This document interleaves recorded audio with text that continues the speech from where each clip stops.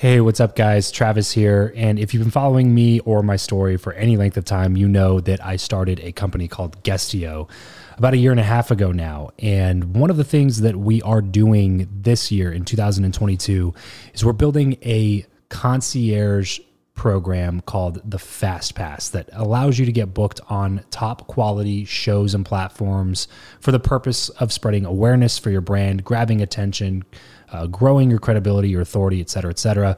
And so if you are listening to this right now and you are a 7-figure plus entrepreneur and you have a budget to bring in traffic, attention, credibility, authority to your brand, then this might be a really great program for you. Just head over to travischappell.com/10K. Why 10K? Because we guarantee in this program that you're going to be able to speak in front of 10,000 people within 90 days. Okay, 10,000 people within 90 days. Imagine getting on a stage in front of 10,000 people to share your message, your story. Well, that's exactly what we are doing inside of this program through virtual stages like podcasts or virtual events or YouTube channels or blogs. You name it, we are working with it, and we are trying to get you booked on those platforms. So travischappell.com/10X. There's a quick application there, and then right at the end of that application, it'll prompt you to set up a phone call where you'll jump on a call with me, and we'll talk through whether or not you're a great fit for this program. Please act fast on this. Do not wait, because we are only taking on 1 or 2 clients a week due to constraints with our team and the limited supply of high quality shows and platforms that are out there in the market. So if that's you and you're really wanting to explode your brand in 2022, head over to travischappell.com/10K, fill out the application, schedule a quick phone call, and you and I will chat really soon about whether or not this would be a great fit for you. Thanks, guys. Talk to you soon. Hey, this is Patrick Bet-David, founder of PHP and Valuetainment. If you want to learn how to genuinely connect with others, you should be listening to Build Your Network podcast with my good friend Travis Chappell. Welcome back to the show. I believe that who you know is more important than what you know. If you agree, then keep on listening for tips on how to cultivate meaningful connections the right way. If you disagree, then tune in anyway to let me prove you wrong with my journey. My name is Travis Chappell, and this is the Build Your Network podcast.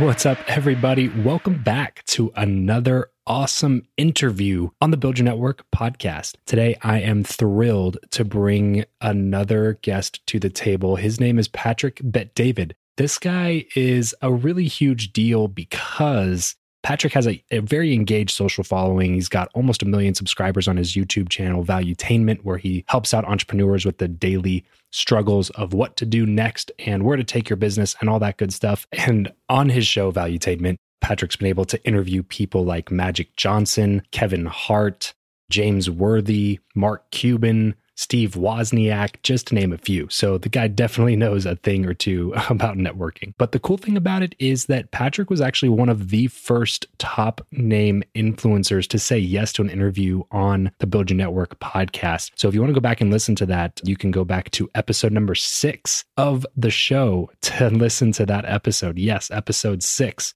So it's been a while since he's been on, but he was gracious enough to allow me to come out to the studio that they just built out for Valuetainment. Got to sit down, interview Patrick in person.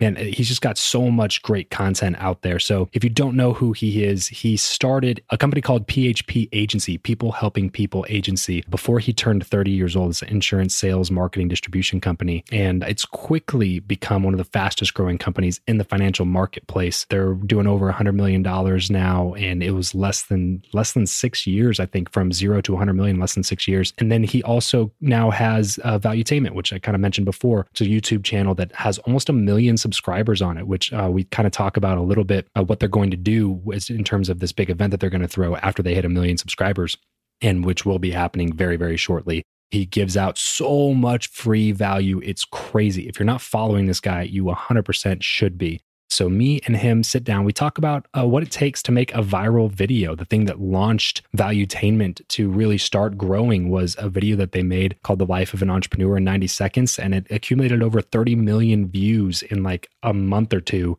which was absolutely insane. So we talk about what it takes to make a viral video. We talk about the most pivotal moment of Patrick's life. And we talk about, of course, his best networking tactics and strategies. Man, this is such a great conversation with Patrick. So I can't wait to get into into it. But before we do that, I'm happy to announce the beginning of my new mastermind, Build Your Network Dynasty. You hear me talk a lot about masterminds on the show. So if this is something that you've ever been interested in the least, I highly recommend heading over to buildyournetwork.co/dynasty to apply to be a part of this movement. We just started out. It is the most affordable service that I've ever put out there. And so we already have 20 people in there that just jumped on board within the last week or two. And we're really taking action and moving forward with this. So if you have ever wanted to be a part of an active, engaged community that's a family that helps keep you accountable to reaching your goals and helps encourage you along the way, that you can bounce ideas off of and brainstorm with, I highly recommend checking it out. So go ahead and go over to buildyournetwork.co/dynasty to apply, and I will see you on the inside. And now, without any further ado, enjoy my conversation with Patrick Bet-David.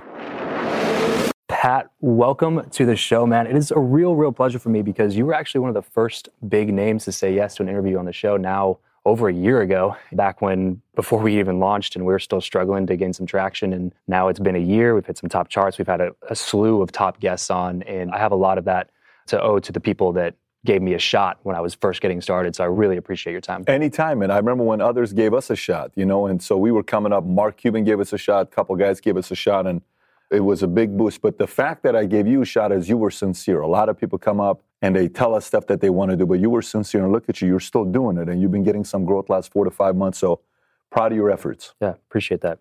And kind of on that, this is not even in my notes, not even anything that I was going to talk about, but it's just something that came up in my head. What makes somebody stand out? I'm sure, especially now, you guys get just probably hundreds and hundreds of people reaching out to you on a monthly, yearly basis, wanting to come on Valuetainment or wanting to get you on their show. What makes them stand out? So one, who wants to be on Valuetainment, we filter. So we get people on Valuetainment that we want to be on Valuetainment. Now, sometimes some publicists will say, I have a client, would you want somebody like this? And we'll filter, and the team will say, Pat, this may be something that fits our criteria, then we'll do. But guests on Valuetainment, we pick and choose that we want. Like Tom will go after his guests that he wants on his shows, and we'll go after the guests that we want on our shows. I have to be interested in the person I'm interviewing that I'm going into. Could be from different walks of life. On the opposite side, people that reach out to us, I did a video called How to Raise Money as an Entrepreneur, because a lot of people kept asking me money. Pat, would you invest into my project $500,000, $1 million, $100,000? I'm looking for an investor, $50,000, angel. And the approach that got my money was an approach that I paid attention. The approach that didn't, you're not going to get the money. It's the same as asking somebody to be on podcast. Be sincere, be specific, to the point, and make sure when you're asking somebody to do something for you, show them that it's not a copy-paste message. So some people send a copy-paste message, and you can see the font of the name is different than all the other fonts. They're playing the numbers game. You don't even, and that doesn't work. Right. So if you do the font same, and you actually say, I watched an episode from you 2 years ago when you talked about this, that. This was my favorite when you talked about this, as well as this other episode. That tells me the person's taking some time to do it. So those are the ones that we typically pay close attention to. This episode of the show is brought to you by Indeed. We are driven by the search for better. But when it comes to hiring, the best way to search for a candidate is not to search at all. It's to match, and match with Indeed. If you need to hire, you need this platform, guys. I'm telling you, Indeed is your matching and hiring platform with over 350 million global monthly visitors, according to Indeed data, and a matching engine that helps you find quality candidates fast. Ditch the busy work and use Indeed for scheduling, screening, and messaging candidates so you can connect with those people even faster. And it doesn't just help you hire faster. In fact, 93% of employers agree that Indeed delivers the highest quality matches compared to other job sites, according to a recent Indeed survey. And look, guys, one of the things that I wish I would have used Indeed for is this matching service. You can search and search and search and search and search all day long, but to actually be presented with quality candidates, like hiring a recruiter for you that's presenting people that has actually done the work to vet them and bring quality people in front of you, that work by itself is the fact that it's done by a software instead of like a team of high quality recruiters is pretty insane. So they leverage over 140 million qualifications and preferences every single day, which is why Indeed's matching engine is the best one that you can use. It's constantly learning from your own preferences. So the more you use it, the better it gets at doing the job for you. Join more than 3.5 million businesses worldwide that use Indeed to hire talent fast. And listeners of this show will get a $75 sponsored job credit to get your jobs more visibility over at Indeed.com/Travis. Just go to Indeed.com/Travis right now and support this show by saying you heard about Indeed here on the podcast. Indeed.com/Travis. Terms and conditions apply. If you need to hire, you need Indeed.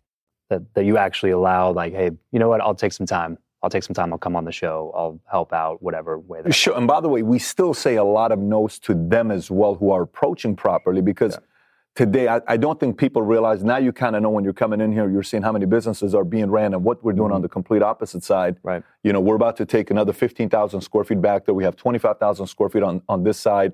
We have a whole $1.5 million production set that we've created here with lights and staff and 8 editors and everything's internal. So people see what we're doing. And this is still not how we make money. Right. I run a business. Right. I have a board, I have investors, I have all these other people that I'm responsible to. But when we do have the time, we'll do it for the people that we believe in. Yeah, that's one of the biggest things that attracted me to your brand to begin with, is that you help entrepreneurs, but you are also a real entrepreneur. And I'm not saying that to disparage anybody else that might be, you know what I'm saying by that. But that's one of the things that really, really intrigued me about that, is that you've actually grown a business from $0 to $100 million in the last, 8 years now? Mm-hmm. Something like that. And so when you are actually standing in front of a green screen saying, hey, this is how you scale, this is how you hire, this is how you do this and that, it's not from, I read it in a book once, so this is what I'm going to tell you. It's, no. Like last week, I had a conversation with this guy who I was hiring, and this is what I said, and this is his feedback, and this is how we've done it. So very, very valuable stuff, which is why I really like the title of the show, was it just basically coming into saying, hey, look, we want to do valuetainment. We just want to offer value to people. So initially, it was called Patrick Bet-David. For the first 2.5 years, it was Patrick Bet-David. One day I came in, and we were talking about a bunch of different things. I said, we got to pick one word. And I asked everybody I know, what's my one word? I asked my wife, I asked Mario, I asked everybody that works closely with me. When you think about me, what's the one thing I always talk about? So they gave me, you talk about these 5 things, you talk about these 4 things, but everybody said capitalism and entrepreneur. So I said, okay, that's going to be our word. And then from there, how do we deliver a message? We bring value and we entertain. And it's becoming a movement. So how about value, entertain, mint, movement, valuetainment is the channel. And then it took off. Used to be a publicly traded company in Germany called Valuetainment. Oh, really? So when we first came out, it was the only other company that was named Valuetainment. And their website was valuetainment.com. After the amount of traffic that we got, they completely changed the company's name from Valuetainment to Valuetees. Oh, because really? every time their company, people were going to look them up, they were finding us, so they had to change their name. And now it is what it is with Valuetainment. So that's how the name came about. Yeah, and it's an interesting story how you really got a large number of people following you with the viral video that you created. We talk about it in depth in the first conversation we had. So if you're watching this, I believe that's episode number 6 of Build Your Network. So you can go back all the way to episode number 6. We just released episode 160 this past week. So we've been trucking. Good for you for being disciplined from 6 to 160. It's a lot. It's a lot, which I'm sure you very, very well know. So go back and listen to that, because it's definitely worth checking out the viral video. You should watch the viral video. Virality is such a hard thing to nail down. Have you attempted to take some of the things that you put into that initial viral video and try to make another one that just really goes and cranks? Yeah. So, I made a video that right after that video called 24 Keys to Making Your Content Go Viral. And it's 50 minutes. So it's not, purpose of that video is not to go viral. It's just people asked me and said, hey, what is it to make a content go viral? And they think it's like 3 things that you do. Outside of that, maybe we've had 2-3 other videos that have had that kind of an effect, but nothing obviously at a 31 million views in a 2-month period type of thing. That was a whole different anomaly. Yeah. But, if you go out with the intention of only wanting to go viral, you will constantly be disappointed. You will constantly be disappointed because there are a lot of movies that come out that I like the movie. And I like it more than an incredible, more than another movie that was funded $100 million. But that movie didn't go viral, but it made an impact on my life. For instance, for me, I Am Legend. First week I Am Legend came out, I watched it 3 times. Why? Because I took my entire team of executives. I said, let me tell you what the story of I Am Legend is. This is a story of what could happen when you're an entrepreneur all by yourself. No one's there to support you, where a mannequin becomes a best friend. How do you handle it when you're by yourself? Where you have to talk to a mannequin at a Blockbuster store he was at when he's trying to get those movies, and his dog is in, he loses his dog. It's like, you lost your best friend, there's nothing left. What do you do? Moment of breaking point. And then comes this story with, one day there's this light, you go to Vermont, there's a story that the light is at the end of the tunnel. I watched that movie. Not a lot of people watch I Am Legend. but it made an impact on me. So we went away from having this expectation of, man, I'm hoping everything goes viral, to look, if an I Am a Legend can impact a guy like me, where I can see clearly exactly why the vision is so big and you got to stay the course, if that can make an impact is more important than virality. If you get lucky, great. If you don't, that impact's got to be made. Yeah, that's exactly what now I do some coaching, some consulting with some people that are trying to start podcasts and trying to get content out and trying to hit top charts and all that stuff. That's the biggest thing that I try to hammer on, is that engagement is what matters. People who care is what matters, not necessarily that I had 3 million people to listen to my show. Like, okay, well, of those people, how many people are going to be willing to do something for you, or do something with you, or collaborate, or buy an info product that you throw out, or get access to a course or something? What matters is the impact that you're saying, right? And being able to create that, I think, and you can talk into this, comes down to consistent, valuable content with context. What would you say about that? So I follow people. So I'll give it to you this way.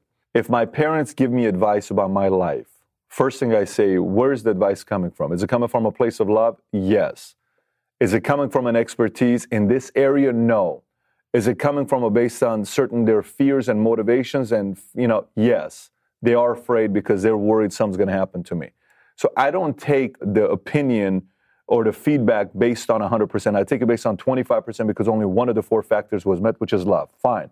But that's not enough for everything. Just like for me, when it comes down to content creators, I follow content creators that have the ultimate trifecta, is what I call TEA. They have their own theories, okay? Their theories, like, I believe ... Mm-hmm. I believe you ought to do this. Great. Then they have experience, which experience means you worked with Steve Jobs and you watched what Steve Jobs did on a daily basis and you worked with him for 5 years. That's very valuable. Mm. If I get a chance to work with somebody that watched Steve Jobs for 5 years, I put a lot of value behind you. But it's not the ultimate value, and it's just what makes sense. The ultimate value to me is A, which is application. So the person that has theories and has experience and has application is the person that gives feedback and opinions based on they personally having done it. You're going to learn a lot talking to Steve Jobs about what happened with him versus 28 employees that worked with him, versus reading the book of somebody that's never met Steve Jobs writing about his theories. Mm-hmm. Make sense? Yeah. So it all depends on who you're trying to be in a content creator. The content I wanted to create, I'm the guy that's a little bit on the skeptical side when feedback's being given and the content's being given. I want to know who the content's being given to, who it's coming from, where's the motivation behind it. And then from there, I'll go and grasp and say, well, these kinds of things are stuff that I'll take from it. All the other stuff, he just probably picked that up from a couple books or mentor that he had. So again, if you're trying to be an expert of experts, the standards and expectations way higher. But if you want to get out there and create content and have telling stories and create a podcast and YouTube and entertain, it doesn't take much to do that. Yeah. Where you want to be in that ranking, that's completely up to you. Yeah. So, and by the way, you can monetize being at this level versus also monetizing me at the highest level. Right. So where do you want to be? That's the question. What are your particular goals? What are you solving for? What are you solving for? Like, I can't see myself not building a business. It's as if you took Alicia Keys' voice away from her. Mm-hmm. If I can't build a business and see a business grow and individuals grow on a team and we're solving problems and crises and investors and board meetings and numbers and data and trends and charts and challenges and failures and enemies and all, if I don't see that, I got to wake up going after that. But that's me. Yeah. That doesn't have to be everybody. And why do you think that is? Why do you think that you have to be doing that? Is it DNA? Is it culture? What made you that way? I don't know if it's DNA or not, because if I go back and I look at myself, never in my life, here's one thing that most people don't realize. I'm 6'4", I'm 235. I used to be a bodybuilder. I'm pretty athletic, but I've never played organized sports in my life. I don't think people realize this. Like, I don't have I've never played high school baseball. I was a great hitter, but I never played high school baseball. I never played basketball. I never played organized football. I've never been part of an organized sports team. So I don't have a part, like if somebody were to go investigate my 50 friends, teachers, people that I hung out with in high school and say, who is Patrick Bet-David? Nobody would tell you this guy's going to amount to anything in his life. Nobody would tell you. No one. My counselor, Miss K, said, I feel sorry for your parents. She said this to you? She said this to me because my dad had heart attacks. I don't blame him. I would also be having heart attacks if I had a kid like you. There was nothing that somebody would say, this guy's going places. So A teacher named Miss Sinclair believed in me, and she was a major in the U.S. Army. And I said, you're in the Army? Yes. Then I went and sat down with a guy named Jesus Guerra, a recruiter, which I'd love to one day find you, Jesus, wherever you are right now. Jesus, you should probably be today around 50 years old. If anybody knows Jesus Guerra from the Glendale recruiting station, reach out to me. I'd love to speak to you. So Jesus Guerra recruits me at 14, 15 years old, but I don't get recruited until 18 years old. I went and joined the Army. I was 3 years in the Army at Fort Campbell, Kentucky, 101st Airborne, and I was getting ready to re-enlist, go to 18 Delta, Sears program, go to Vicenza, Italy, do a DLI in Monterey, California, because I spoke 4 or 5 languages, and I was going to go be part of 5th Group, and then I was going to do all this other stuff. And then a friend calls and says, you ought to come out. Why? Pat, I don't know if you know or not. I always looked at you as a Middle Eastern Will Smith. Middle Eastern Will Smith. Yeah, because you would make us laugh and you would tell stories and you were entertaining and people liked you and you had this. I'm like, I've never heard anybody tell me that before. No, of course, that's how we view you. You got to come out.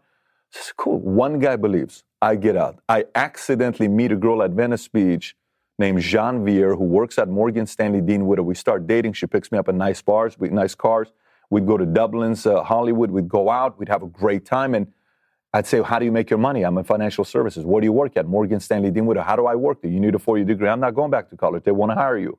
So finally, I got my job there. By the way, I send out my resume with a cover letter. I put a joke. I said, if this joke makes you laugh, call me. That's exactly how my clients are going to feel when they do business with me. So I sent it to 100 different financial services. 30 of them called me back. They laughed. They said, very funny approach. 15 gave me an interview. 3 gave me an offer. Day before 9/11, today's 9/12, day before 9/11, I got into the financial industry, 01. And then I got into it. Then I liked it. Then there was an itch. Then I said, I like this. Then I saw the impact. Then capitalism got into my heart. Then I realized what entrepreneurship could do for every single human being around the world. Around the world, we need to create, we need to be part of a community, and we need to own. When you own something, you have ownership. You have a sense of ownership. You're part of a community. We're trying to create. We're trying to solve issues. Those things collectively together, I said, I want to spread this message for the rest of my life. So now it has become part of my DNA. I can't tell you if it was back in the days, but today it's my air. I got to build a business. Something created the itch though, right? Like you got a taste of blood, so to speak, when you started seeing, was it the money at first? Was it just money's easy to make. This is America. Listen, money's the easiest thing you'll ever make. Yeah. You want to be a millionaire? Very easy to do in America. Very easy. Mm-hmm. If you don't make millions in America, you simply are not following a basic formula. It's not a complicated formula. It doesn't take genius to be a millionaire in America. It's very easy to be a millionaire in America. Unfortunately, we have way too many distractions today that get us away from what we could do to increase our wealth. So money, easy to make. Once you make it, like I've had the Ferrari, I had the Lambo, I had the i8, I have the Rolls-Royce Dawn. I had them all at the same time. I live in a 15,000 square foot house. I travel all over the place, private jet, parties with Prince, political billionaires, all this other stuff. That's great. That is fully great. You won't necessarily see me on social media with every circle of social media influencers. A lot of people will say, Pat, how come you're not in it all the time? One, because I run a business every day. Yeah. I actually like this. Like, this is an itch for me. I love doing this. There's some special that happens when you see something go from really small to big, and you see the impact and the level of confidence in people that at one point didn't really believe in themselves. They see that. That impact alone is what keeps bringing you back. Why is Popovich still coaching at 60-something years old? Why does a 70-year-old Pete Carroll still want to coach? What is wrong with you? You're already super wealthy. You're not coming back for another $7.5 million paycheck. You got grandkids. Go home. The itch. Yeah. And very few people get into the business world for the wrong reasons. And I'll tell you what it is. And this is one of the things I have a problem with sometimes, but it is a choice. It's this whole idea of, man, I just want to be a millionaire. I want to be by the beach and I want to have a computer or a laptop and I just want to travel. And that's me. That's what I want to do. That's not what I want to do. Yeah. I can't be on a vacation more than 3 days because I feel like I'm wasting my abilities. I do need the rest. I do need the relaxation with the spa and the massage, but I want to be in the game building something, but that's my wiring. Doesn't have to be everybody's. Right. So going back, would you say that, we talked a little bit about this last time again, go check out that episode if you want to hear more in-depth story about Patrick's journey from living in Iran as a kid, coming to the States, that whole immigrant thing. Do you feel that there is an edge or an advantage to having that background, or a disadvantage, or is it completely neutral, doesn't matter at all? I mean, I know a lot of people who are immigrants who are not doing anything with their lives. I know a lot of people that are immigrants that are doing great things with their lives. I know people whose parents were millionaires, who the kids also became millionaires. I know a lot of people whose parents were millionaires and the kids became drug addicts, right? I can go and tell you about kids who grew up in a family where their father was a drug addict and abusive and would hit their moms, and that kid ends up in jail. I can go and tell you about a kid that was raised in a family whose father was a drug addict, abusive, hit their mom, and he's a CEO of a Fortune 500 company. There's so many stories that you can say. The whole thing about life, to me, is about odds. Everything you're doing with life, you're playing an odds game. You're purely playing an odds game. So what does that mean? Okay, you go to the casino. Which game has the lowest chances that you have control over winning? Maybe roulette is not a good idea to play. Why? You got what, 36 numbers? Is it 36 numbers you're playing? You got black, you got, Right. So what are you going to do? I'll always bet on black. Okay, so I'm going to go on this at 50-50. Okay, maybe the only game in the casino that gives you the biggest advantage if you don't know how to count cards is poker. Because poker, you're playing against who? You're playing against the opposition. You're not playing against a computer. I am playing against you. If you're better at playing poker than me, then the chances are you're going to beat me. And that's okay. Over the long term, yeah. Over the long term. But that's okay because you're better than me in the game of poker, right? Roulette, I'm playing odds. I don't want to put my numbers on the odds side. Having said that, did it give me an advantage to have been born in Iran and lived there 10 years and go through that? I mean, I can tell it put a lot of fears in me. It put a lot of paranoia in me, put a lot of skepticism in me, put a lot of anxiety in me. There's nothing worse than a whistling sound and you hear a bomb. I watch movies and I see the whistling sound. It takes me back to being 8 years old. Happens till today. There's a lot of things like that it does to you. But the benefit is also the fact that you're always in the hunt. You are more grateful about America. When I sit there and see people that were born in America, they went to great schools, and they're bitching about how bad America is, I'm like, wait a minute. What other country have you ever lived in? None. So you are saying this based on what you heard on the news, and you're saying America is bad and you've never lived anywhere else before? Yes. I mean, you're naive if you're doing something like that, and you lack gratitude. Yeah. Maybe you need to take a moment and go live in another country for a year to realize how amazing America is. Maybe go to France, go to Venezuela, go to some of these places and realize it. So for me, at least, I am a very proud Iranian. Very. I love Iran. People think that's weird. It's my heart. I was born there. I love Iran. I listened to a song by a guy named Sattar who says, I think it's Sattar, maybe it's Moin, who says, Delam mikhad be Esfahan bargardam. My heart wants me to return to Esfahan. Esfahan is the only place that my parents took a vacation on that I went on. Only place, and it was one day. We were not a wealthy family. I'm a Syrian. I'm a proud Assyrian. It's a small community, few million people worldwide. Very proud Assyrian. I'm a proud Armenian, but I'm also a diehard proud American. So every one of these things in my blood matters to me, and I'm grateful for them. So for me, that state allows me to see what options I have in America and situate myself in a way that are the highest chances of winning, and I capitalize on it. Yeah. So you're a huge proponent of capitalism, which is America in a nutshell. Talk into that for a little bit. Well, I think everyone's a capitalist. Even a socialist is a capitalist. Okay, I believe everybody's a capitalist. I believe the person that believes in communism isn't driven by communism. He is driven by control.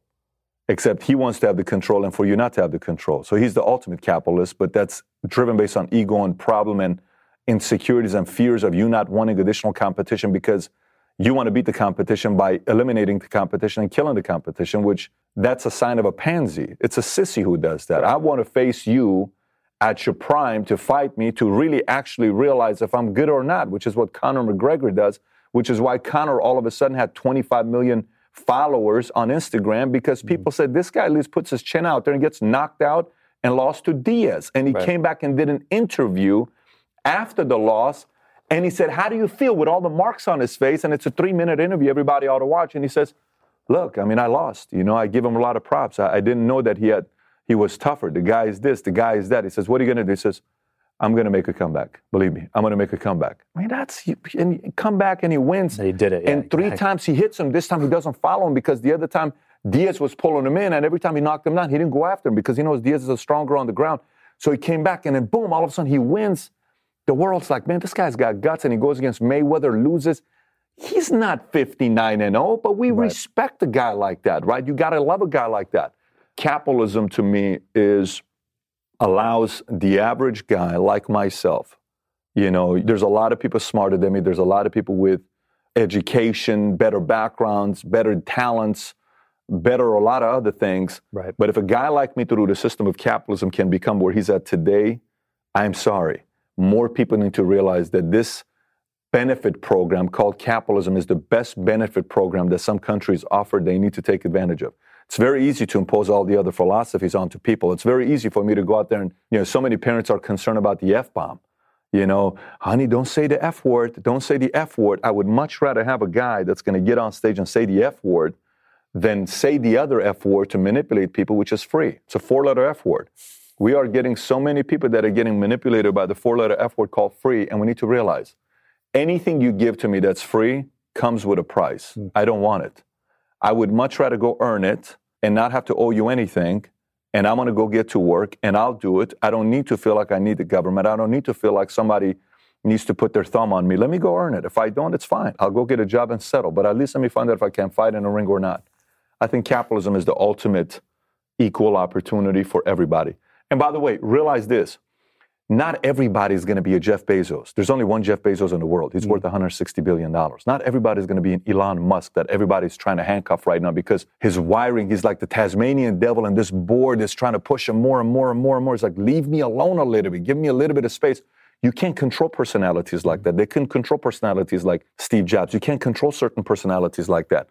I don't mean everybody needs to go out there and be a Jobs, a Bezos, a Gates, a Musk.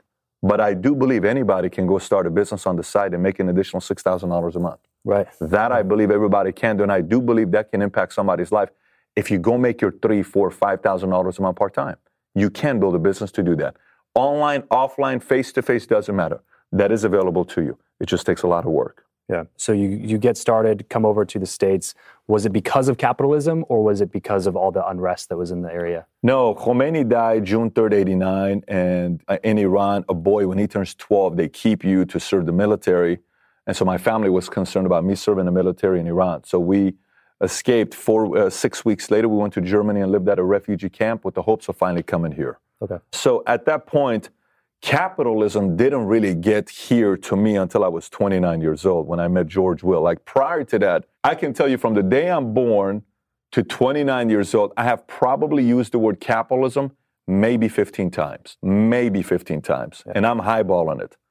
But once it got my heart and I saw what it did to my life, then I became an advocate of it to share it with everybody. So go to the Army, you come back, you're in the LA area, right? Get into financial services. How long until then before you decide, you know what, I can do this and I can do it really well? In financial services? Right, and start PHP. Oh my gosh, I mean, it took years. I didn't think, I knew nothing. Like my parents had never owned a mutual fund before. I didn't know what a mutual fund was.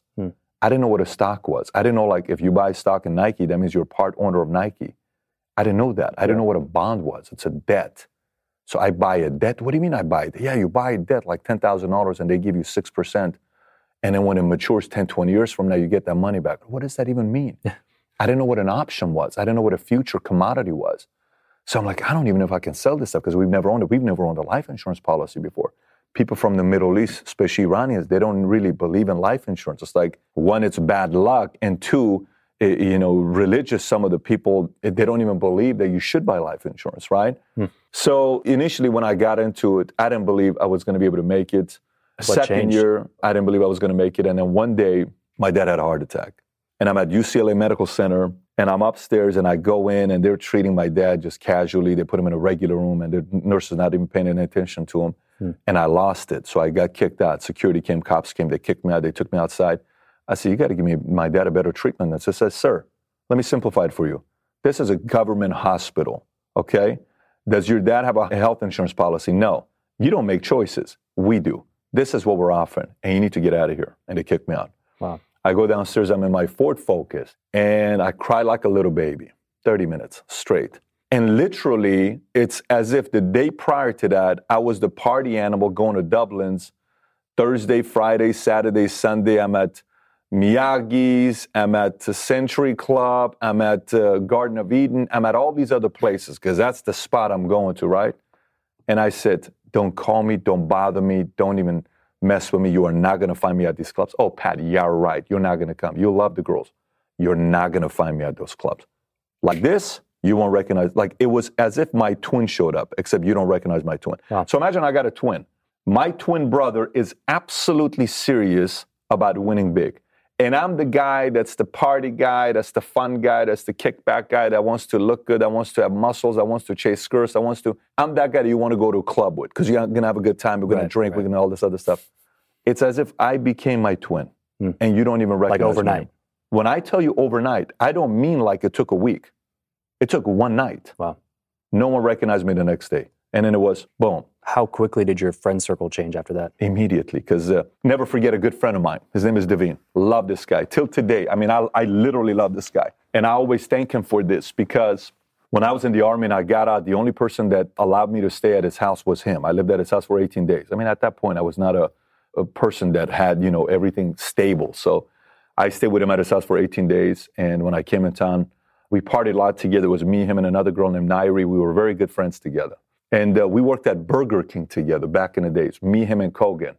And I'll never forget what Devine said to me. Devine said to me, he says, Pat, you know what's crazy? I said, what's that? He said, I miss the old Pat. I said, really? He said, yeah, I miss the old Pat. I said, I don't miss him. He says, you don't miss him? I said, no, I don't miss him. He said, the old Pat was easy to be around. The old Pat was fun. This new Pat is too serious. I said, man, this new Pat is determined. Yeah. So what happened to my dad? I'm not going to die. One of my biggest fears in life, I never met my dad's father. So I wanted to meet him because if my dad's such a great man, I want to know who had the influence over him, but I never met his dad. I just heard stories about his dad. And I said, I'm not going to die without my sons not meeting their grandfather. And if my dad's going to die early because of all the stress he's having because of money, I'm going to wipe out the stress. If my dad's going to die, he's going to die because of natural cause of cancer. But this dude's not going to die from stress over money, and that's all he had. He had a lot of stress over money. So I got to work, and I took one of the reasons for heart attack out, which is stress. I can't control cancer. I can't control car accident, but I'm going to pull the one card out. So I don't have guilt the rest of my life that my father died from a heart attack because he had so much stress on him. If he died with cancer, if he died from a natural cause, I can't do nothing about it. So then from there, the fire was changed. And biggest thing that changed was your why, 100%. Oh, buddy, you wouldn't recognize me. I got so crystal clear.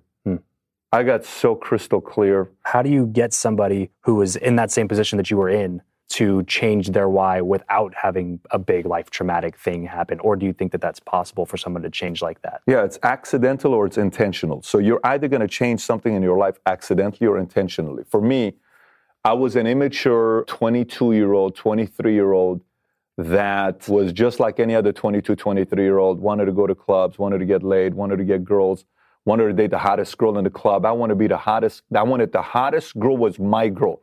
I wanted to walk in the beach and you say, damn, who is that guy? Why? Because she's hot as hell. No one's hot as that was me. Right, it was so important to me. Yeah. Still super competitive. Oh, yeah. In that space, I wanted everybody to say, man, I want to get with that guy's girl. Man, that guy's girl's hot. And that's what it was with me. It was always like, hey, who's Pat with? So that was the thing for me. But then it was like, boom. When that happened to me, so accidental versus intentional, to answer your question for you, it doesn't have to get to that state. Let me explain why. From that moment on, I told myself, I am no longer going to let it get to a moment of crisis for me to change. So I went from accidental change, which is what happened that night in front of UCLA Medical Center, to intentional change because I chose to change. So I knew, like right now, we had a crisis that was coming up in the company about a year ago. And I knew it was coming up. And I knew it was going to take 6 to 12 months for this crisis to come up. We changed way before. And it was a choice. Yeah. And so because we changed, boom, we went from selling 400 policies a month 3 years ago to we sold 4,773 life insurance policies last month. Wow. That's insurance policies in a month. That's unheard of. We're the fastest growing insurance agency in America today. But because we no longer waited for accidental change, it became intentional. So I believe anybody can look at a story like that and say, wow, I don't want to wait till my dad, has a heart attack, or mom has a heart attack, or my kid leaves me, or my wife leaves me, or my husband leaves me before I do something like this. Intentional. Do it now. Yeah.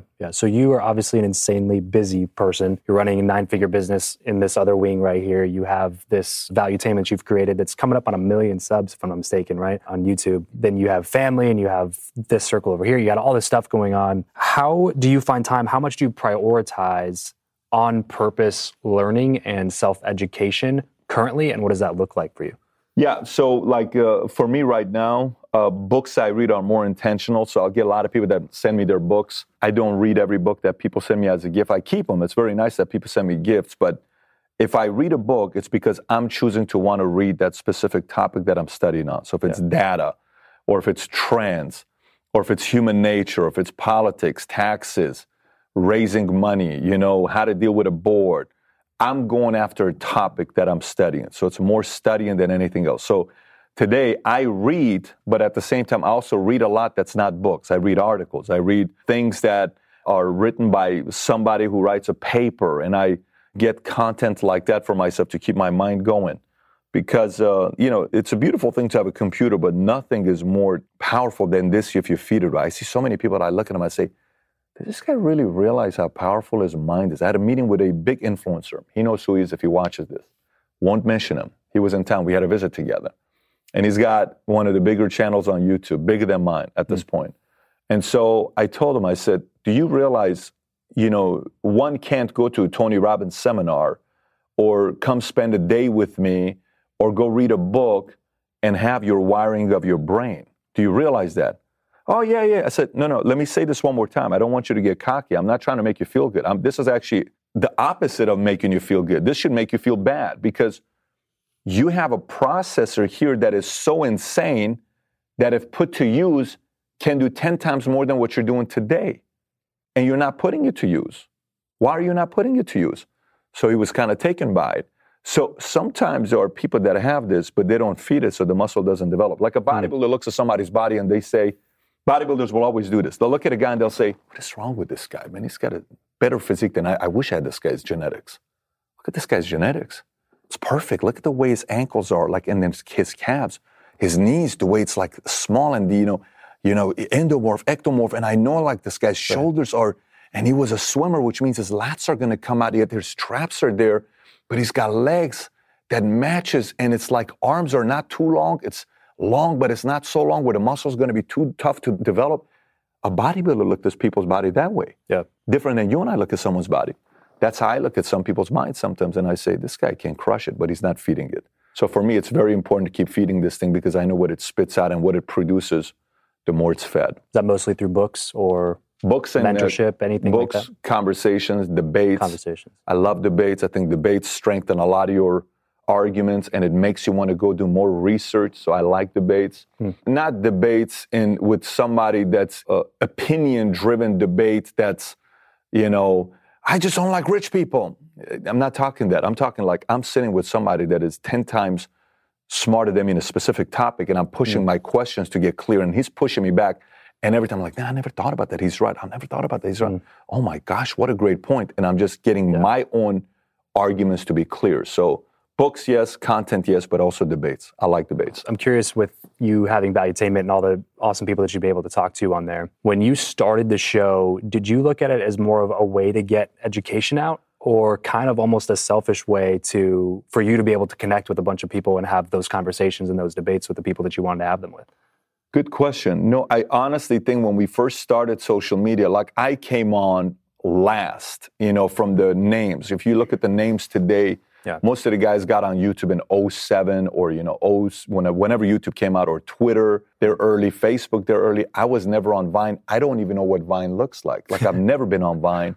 I've never been on Friendster. I don't know any of this stuff. I was not a social media guy. When you sell mutual fund stocks, bonds, you're in the securities industry, it's so regulated that anything you post on social media, you have to get it approved. So we were told by broker-dealers and FINRA that, you're posting on social media could be held against you. So we were very much I just don't even want to risk it. So I don't want to lose my license. But once I got into it and I saw that today's line of communication is completely different, and if you want to be relevant today, you have to have a voice. You saw who's the president today. He's a president today because he understands Twitter better than anybody else. He understands Twitter better than anyone in the world. Mm-hmm. And he knows how to play with everybody. Mm-hmm. Yep. The president prior to him, he understands Twitter better than anyone except for Trump. He also understands social media. Right. Ron Paul was the first guy to raise $6 million in 24 hours on MySpace. Wow. Ron Paul, who is 83 years old right now. He ran as a Republican.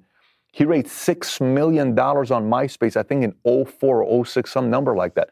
It's the most ever raised on the internet. This was a 70-year-old man raising $6 million on the internet. Yeah. So the moment you start seeing those kinds of things, you realize, I got to go in that direction. And catching on those trends. And then you decide where you belong within it. Today's my car, I left it here because last time when we went to Austin, I left the Rolls here. So this morning I get up to go and get in the Rolls. I'm, where's the car? It's not here. Oh, I got to get it. So I call an Uber. Uber picks me up. Lady is picking me up. We start talking. Where are you from? Well, I'm from Sunshine. Okay, great. So what do you do? Oh, I also have a YouTube channel on the site. She's telling me, tell me your YouTube channel. So I went and looked up her YouTube channel. And we're speaking. She says, no, don't look at it. Don't look at it. You know, I don't want you. Matter of fact, I'm going to give her love here on the video. She's got 2 subscribers, okay? She said, I created an alias name. Her name is Daisy Habibi. Go give her a hard time, right? Say, Patrick talked about you on a podcast or an interview, okay? She's got 2 subscribers today, and it's a makeup channel, right? I'm not going to go on a makeup channel for myself. You're probably not going to go on it either. Not publicly. Not publicly, privately, right? But I look at this, and she says, oh, please, don't look at it. It's embarrassing. I said, why not? But the videos are not good yet. I said, don't worry about it. I said, right now you're testing. Yeah. You are not going to know for a year or 2 years on where you want to be. You're probably going to know 2 years. Look at social media and your brand like this. The first girl you ever kissed, you don't marry her. That's called puppy love. You come home and you tell your mom that's going to be your wife. 6 months later, she kisses your friend. And then it changes. Then you have your first heartbreak and puppy love simultaneously. Then you have a steady girlfriend for 2 or 3 years. Then you learn how sex works. Then you learn maybe another girl. Then you finally realize what you didn't like about the first one, what you screwed up, what she screwed up, and what you didn't like about the second one or the third one.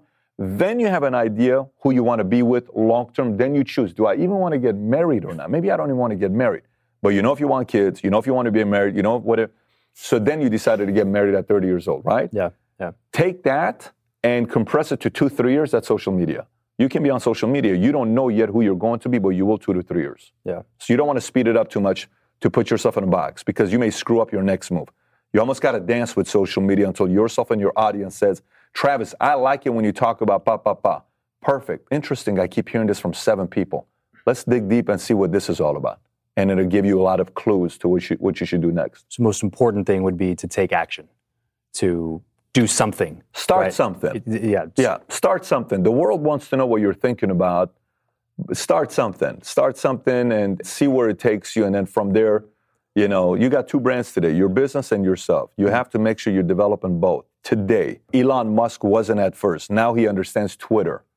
Okay, he got in trouble with Twitter a little bit when he got up and he said he's taking the company private. Now he's being sued. But he also learned a little bit how to mess with Twitter. Years ago, Steve Jobs understood media. He would call Playboy and he would say, people who like Apple probably also like Playboy because it's edgy. He didn't call New York Times and said, write an article on me. He called the editor-in-chief of Playboy and said, come and interview me. He called him. He understood marketing. Yeah. Once you understand marketing and storytelling, things change. And attention. Grabbing attention. Yes, relevance. You staying relevant for a while. It's a hard thing to do. You know, there are only 2 artists in the history of America that have had a #1 hit in 4 different decades. Let me say this one more time. Only 2 names of people. You're from Austin. Do you know who the 2 are? Only 2 artists that have had a #1 hit on the billboards 4 different decades. Do you know who the 2 names are? You have any clue or no? Ready? Ray Charles and Sting. 4 decades. Wow. They were relevant for 4 decades. That's insanity. Yeah. You know Sting, you know Ray Charles. 4 decades. It's not an easy thing to do. You get a guy that does one hit, is famous for 2 years, and they're done. Right. 4 decades. That's legit. That's incredible. And in the business world, it's the same thing. How long can you stay relevant? And how do you do that? You have to constantly recreate yourself. Pivoting. So you have to recreate you. So you have to recreate you. If you don't, you become stale. Like, look at Will Smith. So there was this idea at one point, it's like, only, celebrities don't vlog. Right. Only people that want to be celebrities vlog. Right. So a lot of names didn't want to do vlogging. So what happened? Nobody's doing it. And then all of a sudden, Will Smith is sitting there saying, man, people don't talk about me as much as they're talking about all these other guys. Yeah. I'm starting to see Logan Paul is more famous than me today. I was going to say, like Jake Paul. Oh, Logan my Paul. gosh, what is wrong? I'll kill it on Instagram and vlog. Yeah. I'm going to kill all these guys because I'm the original Logan Paul. Right. But when you look at Will Smith, who is cooler than Will Smith? Right. So Will Smith goes on the Instagram game. What happens? boom, he blows up. The whole Kiki challenge, right? Yeah. He does the Kiki challenge on top of he walks up. I don't know if you saw. I mean, that's legit stuff, right? Right. So then you see, I'm with Kevin Hart. I said, Kevin, why YouTube? It's just the direction it's going to. He's a comedian, only guy in the history of comedy that filled up a football stadium. Yeah. Football stadium. Crazy. He's on social media with a YouTube channel. Dwayne Johnson, highest paid actor last year, $124 million. Why does he have a YouTube channel? It's no longer about just the people that want to be celebrities go on YouTube. Celebrities are starting to realize to stay relevant, I have to recreate myself. And the entire game of relevance is to be able to constantly recreate yourself because people eventually will get bored with you. Do you think it's a pride thing for a lot of people? They're just like, well, I do movies. I'm not going to do this as well. That's dumb, or that's below me. Yeah, sometimes maybe. And not just to that specific situation, just in general, being willing to recreate yourself. You would have to be able to say, I don't know this area as much as I thought I needed to. I need to learn more about this. Yeah, I mean, look, success lies. People running up to you and tell you how amazing you are lies. I'll give it to you in a whole different way. Women are beautiful in their 20s, in their 30s. There's a lot of beautiful women in their 40s, 50s, 60s. Like Sophia Loren was beautiful till the very end, or Elizabeth Taylor, or, J-Lo still is gorgeous at her age. My wife and I were looking at her Instagram account. We're like, look, what does she even look like? I mean, it's amazing. She looks like she's still 18. Power to her, more power to her for understanding how much her body mattered. But a lot of times people think just because you were hot in your 20s, you're going to be hot in your 40s and you don't need to take care of yourself. Right. It's very similar to people in business. Just because you became a millionaire and you were famous, you think at 45 you're still relevant. You're no longer a 22-year-old millionaire. Right. Now you're a 45-year-old millionaire. No one cares if you're a 45-year-old. No one cares if you're a 45-year-old billionaire.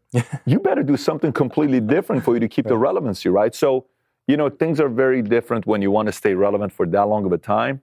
You have to constantly recreate yourself. Trump went from being a business guy. He was in the shadow of his father. It's number one. Oh, he is Fred Trump's son. Then he went into being a real estate guy because he went away from the market that his dad was in. He went into his own market in Manhattan. His dad wanted Jersey. He went to Manhattan. So he made a name for himself in Manhattan, which is where he wanted to be. Then he goes on Oprah Winfrey show. Then he has Apprentice. He recreates. Then he becomes a politician. What? Right. 4 decades of recreating himself. Yeah. Whether you like him or not, got to give credit. He's still relevant. Yeah. Would you say he's probably one of the most, if not the most persuasive person in the world? Hands down. Yeah. I read a book recently by Scott Adams called Win Bigly. Highly recommend everybody pick it up. It's interesting because Scott is such he's a very liberal guy politically, but the position with which he writes the book comes from just studying Trump's persuasive ability. And it's incredible. Some of the stuff that even I, as more of a political conservative, would look at during the election cycle and be like, man, why'd you do that? That was dumb. And I read about it in the book and I'm like, that just makes total sense. And he understands it at such a deep level. So I want to ask you this question. What are 3 skills that people need to develop? It's not even a negotiable. Like, you need to be working on these skills in order to be successful in whatever area of life you're doing. If it's your career and you want to be an executive and you don't want to be an entrepreneur, or if you are an entrepreneur, what would those At what level do you want to be? At what level do you want to play? I mean, that's the real question, because if it's... I think top 5% of income earners. Oh, yeah. So you don't have to be multi-millionaire, but let's say 6-figure level. All right. So, a 6-figure level, you got to have hard work. You got to be able to learn, sell, and communicate, persuade, and be able to minimize the amount of mistakes you make to not have start-stops. I think sometimes people don't realize how much of an effect a habit of start-stopping has on their success. Look, it's momentum. If I have my money in the market and all of a sudden, 2 years down the line, I decide to take $40,000 out and I go buy a car and I, take that money out and then my $100,000 mutual fund goes to $60,000 stock portfolio. But that's when the boom takes place, where if I would have left my $100,000, that $100,000 was going to be $300,000 10 years later. I'm just making an example of it.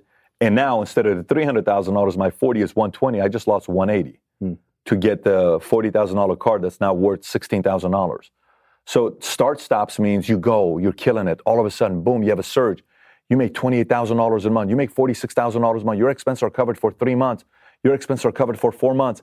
And then you party and you take a 2-week vacation rather than a weekend vacation. And then you kick back and relax and you drink a little bit too much and you sleep in at 9 o'clock and you come in at 10 o'clock. No one knows. You watch movies till 2 o'clock. You're eating ice cream late. You got 4 girlfriends now that no one knows about. And that's creating a havoc in your brain because you got caught telling Mary Jennifer and you told Jennifer Cindy, and you told Cindy something else, and now you're trying to overcome that argument, and all that start-stop is hurting your momentum. So at the elementary level of making six figures, hard works, sales, and not having a lot of start-stops to hurt your momentum. You do that, you're going to be okay. At the next level, it's a completely different language. I was going to say, so what changes in the seven-figure mark? Well, the next level is, reading people. You got to be able to read people when you're sitting in boardrooms. You got to be able to read people when you're meeting with employees. You got to be able to read people when one of your executives who matters a lot to your business is not currently happy. And, why are they not happy? Are they happy because you did something wrong, or are they happy because they're just never happy? Because if they're never happy, you can't really do anything for that person. It's just they're not happy. Is it they're not happy because their personal life, with their marriage? Do I need to go talk to them and their wife? Do we need to have dinner together? Do we need to do something there to help them out?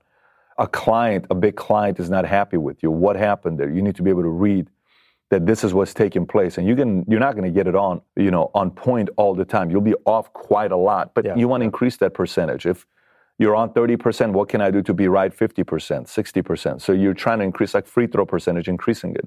So reading people.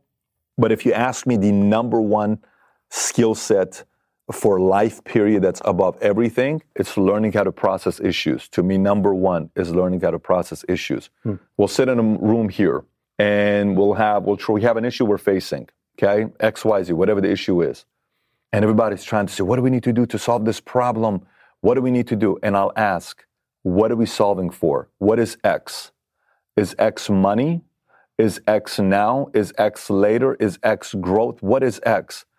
Well, I think what we're solving for right now is such and such. Then why are we spending so much time worried about this? If money's not an issue, let's stop worrying about this and let's solve for quality. Yes?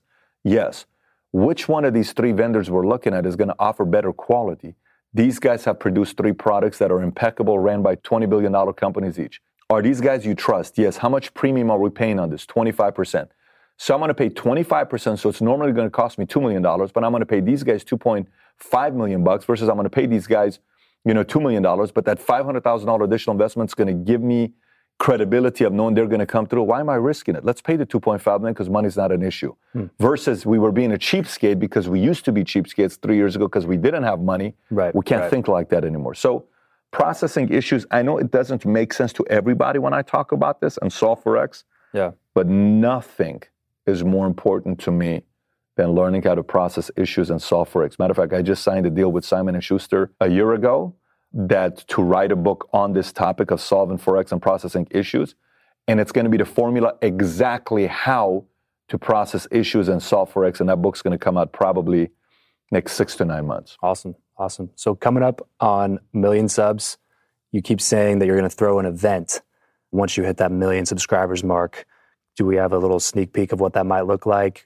Are you already beginning to think about what that's going to be? Oh, yeah. It'll be a 2.5-day event, and it's going to be all A through Z of running a business. I mean, it's going to be all of it. It's going to be getting you from thinking like a salesperson to a sales leader to a business owner to a CEO. How do you think like a CEO? Way before you become a CEO, you have to think like a CEO, right? So what does a CEO think like? What is a wiring of that? What issues are you going to face? How do you put a solid team together? How do you find people? How do you raise money? This isn't going to be one of those conferences you go to where everybody sells their webinar or sells their product. This is not that conference. So I'm not paying $3,000 to go to a place and buy a bunch of other packages. This is not it. You're going to go 2.5 days. We're going to talk about you growing a business and increasing the world economy because people are going to come to this conference from all over the world. It's either going to be in Dallas or it's going to be in East Coast to make it easy for Europeans to come to the airport. But that's going to be 120 days after we cross 1 million subs. Perfect. So it should be soon. Awesome.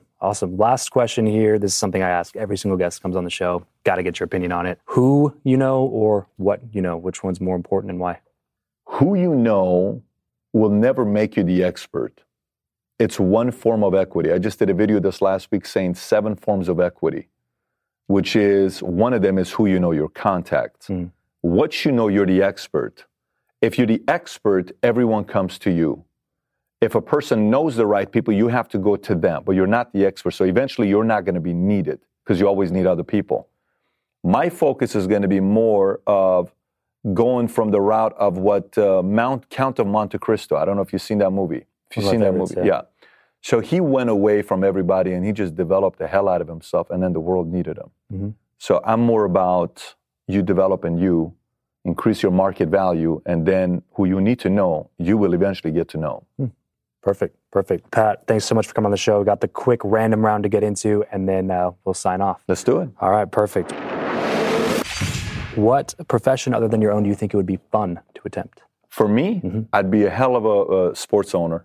If you could sit on a park bench with someone, past or present, talk to them for an hour, who would it be and why? Ooh, it's the guy on that painting who his face is not in, but if I can say one outside of that one, because then I'd be revealing, it probably for me would be the Shah of Iran. How do you like to consume content the best? Books, audiobooks, blogs, podcasts, videos? I like books. I like physical books. Okay. And what would be one book that you would recommend in general to an audience of entrepreneurs? I mean, if you go old school for me, it's Laws of Success. It's by Napoleon Hill. A lot of people like Think and Grow Rich. I'm a Laws of Success guy. Okay. I'd probably put that at the top. Give us a glimpse of your morning routine. I'm up early, spend time with the kids. And then right after that, I go to the gym and then I come to work and I'm off to the races. What is your go-to pump-up song? What is my go-to pump-up song? If I'm really pissed off, it's probably Eazy-E or Tupac Hit 'Em Up. But if I'm a guy that's just doing the routine, I like Loonies. I got 5 on it. I like Go For It, Rocky 5. I like any of the No Easy Way Out, any of that stuff. That's a good one. But sure. Some of those. What is something that you're not very good at? Oh my gosh, I mean, the list is long. What am I not very good at? I'm not good at cooking. I'm not a handyman. Here's one. My wife makes fun of me. She's the handyman of the house. You know, a lot of people think I'm a handyman. I am not a handyman. My dad is the sickest handyman in the world. His son, complete opposite. Didn't get that. No, and I'm proud of it. I'm fine with it. As we get everything wrapped up here, Pat, what is one place online where we're going to find you the most? If you're just trying to consume my content, it would be on YouTube, to go to Valuetainment. If you want me to respond, it's Twitter, at Patrick Bet-David. I'm going to respond to you on Twitter or Instagram. Either one of them, I'll respond back to you. Awesome. Perfect. If you have not followed Patrick, you're not consuming some of the content he's putting out there, I 100% recommend it. He's, like I said at the beginning of this interview, one of the only people that's out there that's built a real 9-figure business that gives practical tips and ideas of how to grow your business from experience, not just from reading in a book or learning about it from somebody else. So Pat, thanks so much for coming on again, man. It was a blast chatting with you. Appreciate you for having me, man. Yes, Keep sir. at it. Yes, Thank sir. you. Always. Well, that's it for today's show. Thank you so much for tuning in. You hear my guests and I talk a lot about masterminds on the show because they're literally what I attribute most of the new quality relationships in my life to. If this is something that you are interested in at all, then hit me up and let's chat to see if you'd be a good fit for my mastermind, Build Your Network Dynasty. Just head over to buildyournetwork.co/dynasty to fill out an application and we'll talk soon. Have a fantastic rest of your day and remember to leave every relationship better than you found it. This is the story of the one. As head of maintenance at a concert hall, he knows the show must always go on. That's why he works behind the scenes, ensuring every light is working, the HVAC is humming, and his facility shines. With Grainger's supplies and solutions for every challenge he faces, plus 24/7 customer support, his venue never misses a beat. Call quickgrainger.com or just stop by. Grainger, for the ones who get it done.